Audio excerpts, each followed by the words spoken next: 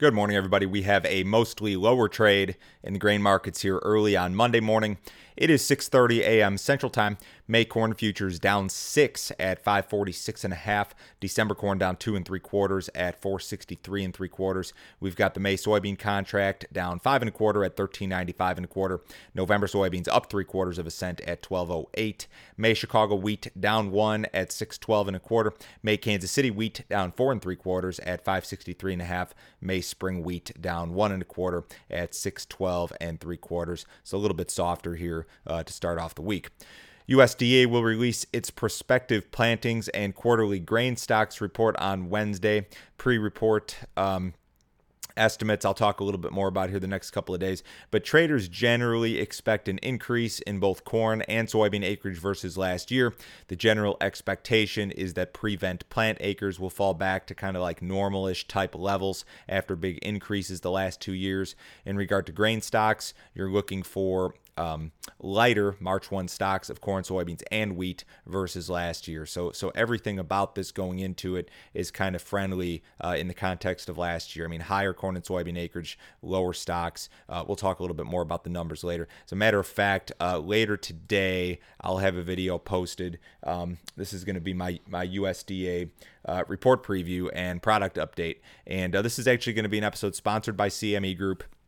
And I'm going to talk about the report. I'm going to run through all the pre-report estimates. We're going to talk about some of the option products that CME offers, a lot of the flexibility that's available in some of these relatively new option products that maybe some people aren't aware of. So I'm going to run through that a little bit later. I should have that report, or that video and podcast episode posted by about noon Central Time today. So keep a lookout for that.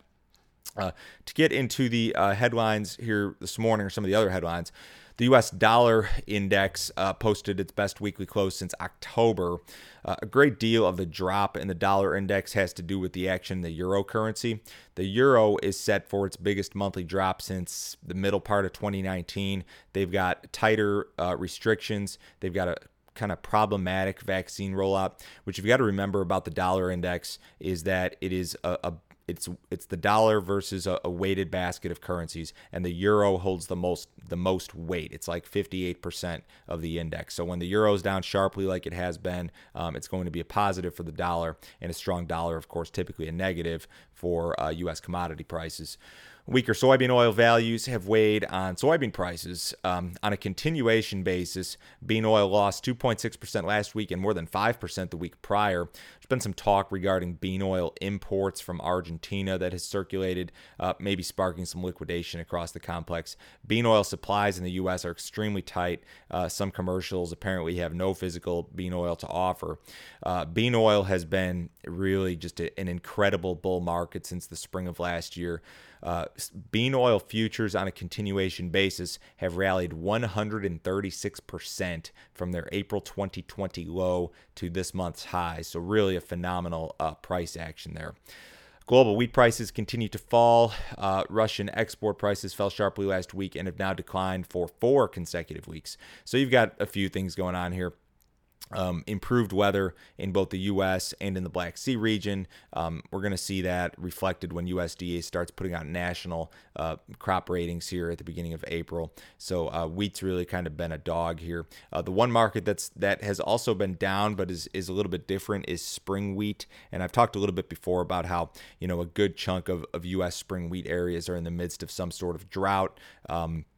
The acreage that we're going to see an acreage decline because spring wheat prices are just not competitive with corn or soybeans. So that's one market that is perhaps a little bit different, but has still been under pressure. Gasoline prices continue to rise. According to AAA data, the national average price for regular unleaded gasoline was $2.86 per gallon yesterday, up from $2.02 last year. The national average price was as low as $2.10 as recently as early November. So we've seen some OPEC production cuts. We've seen stronger demand. I think there's fear of more regulation.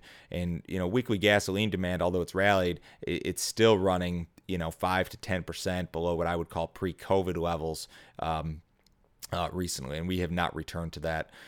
Fund traders remain very heavily long the grain markets, corn in particular. At last Tuesday's close, funds long 379,000 contracts, futures only in corn. That's the largest net long in the corn market since 2011. We've got a more modest net long of 152,000 in the soybeans and a modest net short of about 8,000 contracts in the SRW wheat market as of last Tuesday. So funds really sticking to their guns here in terms of this big long position in the corn market. Remember, the ag markets will be closed on Friday in observance of the Good Friday holiday. Following Thursday's regular close, will reopen Sunday night. Cattle market, we did see an improved cash cattle trade finally last week. We got up to 115 and actually some areas were 116. So a little bit better versus the last week. And remember that cash cattle market had just been stuck at that 114 level for a long time. Feeder cattle index perked up a little bit as well.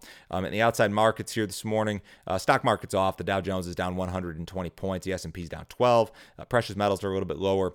U.S. dollar is about flat. Crude oil's up 59 cents and the May WTI at 61.56. Bonds are up just a little bit. Remember, if you guys need some more information from me, as always, go to my website. It is www.standardgrain.com. Go to that website, click on Grain Marketing Plan here in the upper right-hand corner. For $49 a month, I'll send you a whole bunch of stuff. My morning email goes out every business day at 6:30 a.m. Central Time.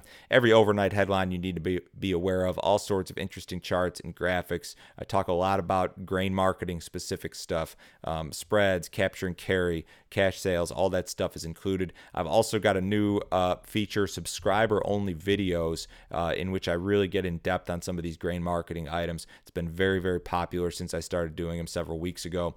You can cancel this monthly subscription at any time. Let me know if you have any questions about that. Everybody have a wonderful day today. I'll talk to you a little bit later.